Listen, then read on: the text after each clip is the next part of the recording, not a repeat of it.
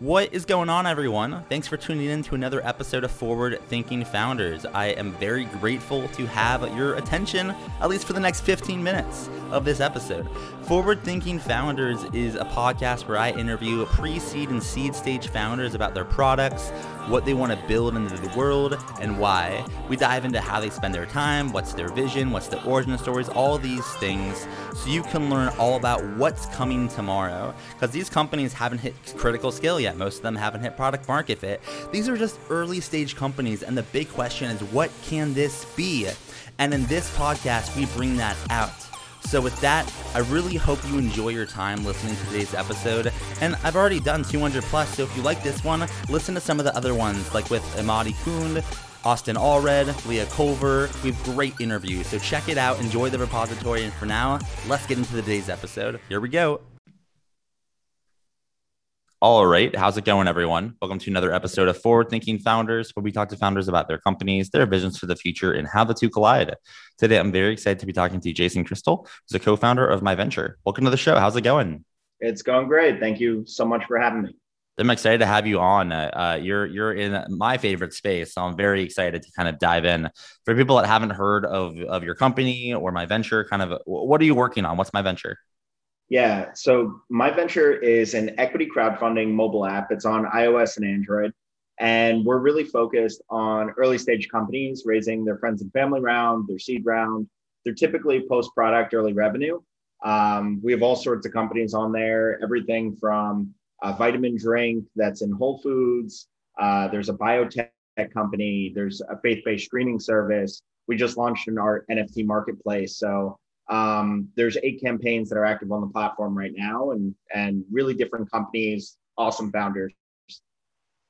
So what does it take to get listed on My Venture? If someone like had a company, let's say they had a product, maybe early revenue, do they have to apply, or is it kind of self-serve? Or kind of walk us through the user experience for a founder? Yeah, it's a great question. So we are regulated by FINRA and the SEC as what's called a funding portal. So as a funding portal, we have to perform what are called supervisory duties on the companies. So we do background checks on the owners. They have to be legal entities, either an LLC or a corp. We verify that. The onboarding process, typically you find us on our website, is myventure.com and myventure.com. And we have what's called the Raise page, which is geared toward founders, early stage founders. You could read about how it works. There's FAQs and educational materials there.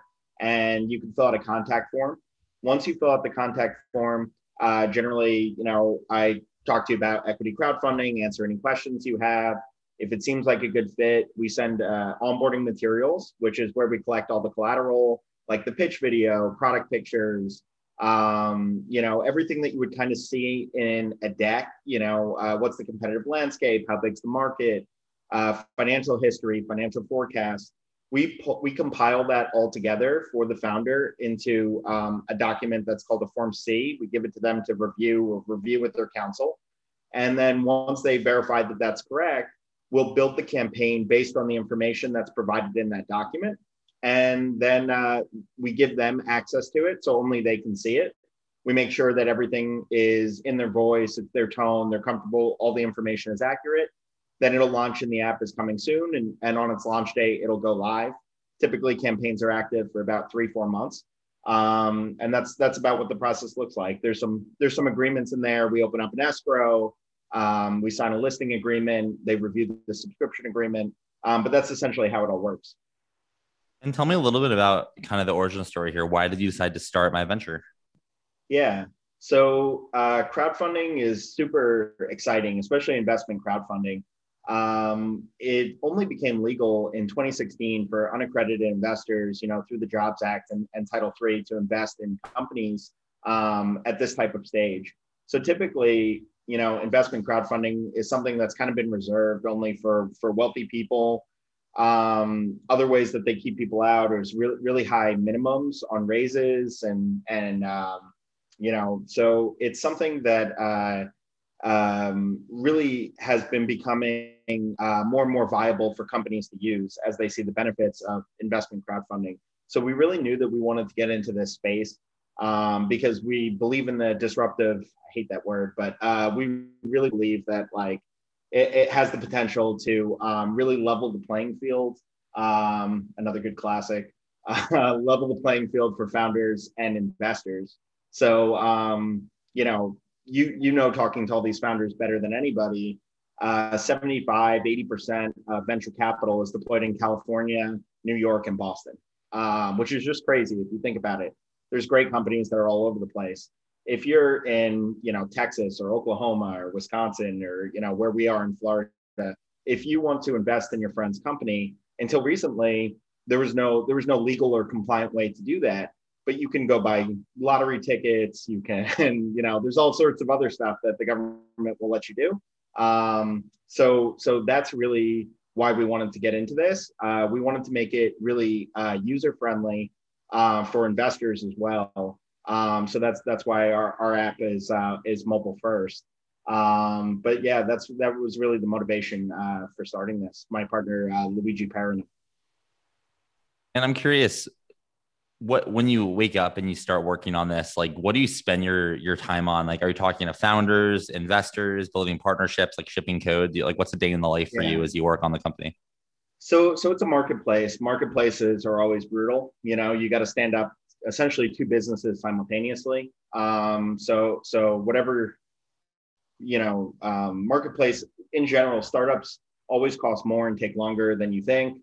I would say marketplaces cost even more and even longer, is the advice that I give to people who are starting platforms that are two-sided markets.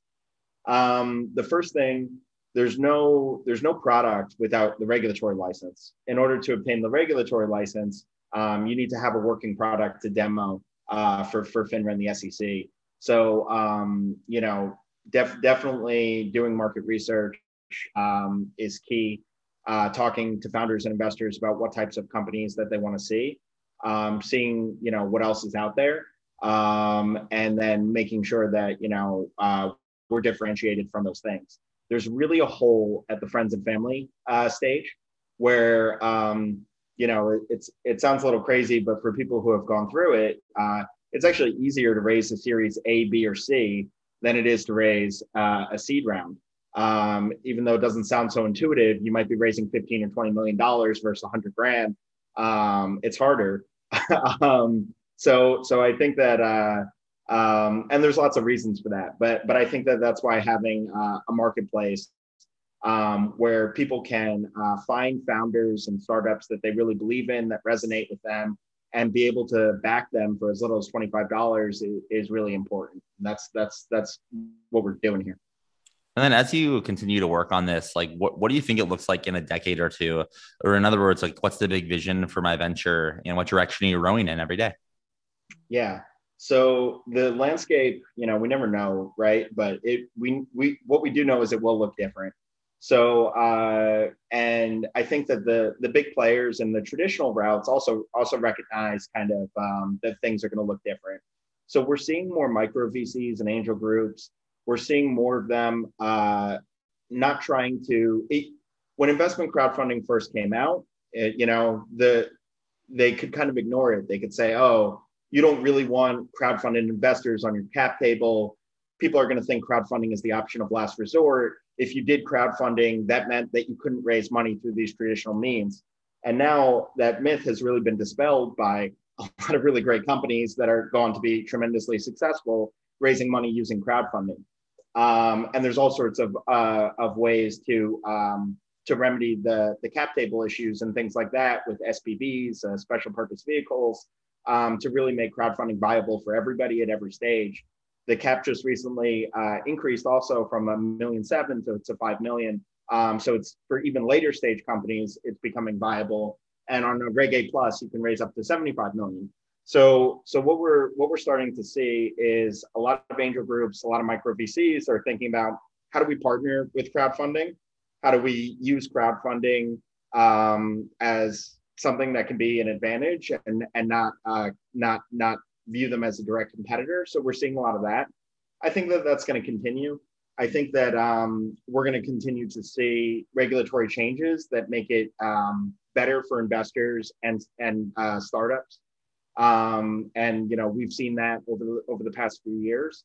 So I think crowdfunding is going to continue to grow, and I think retail investing is going to continue to grow now that people are really involved in stocks using things like Acorns and Robinhood, and kind of the fear of investing in things like that is kind of subsiding. I think people are going to start to explore what other things can I invest in.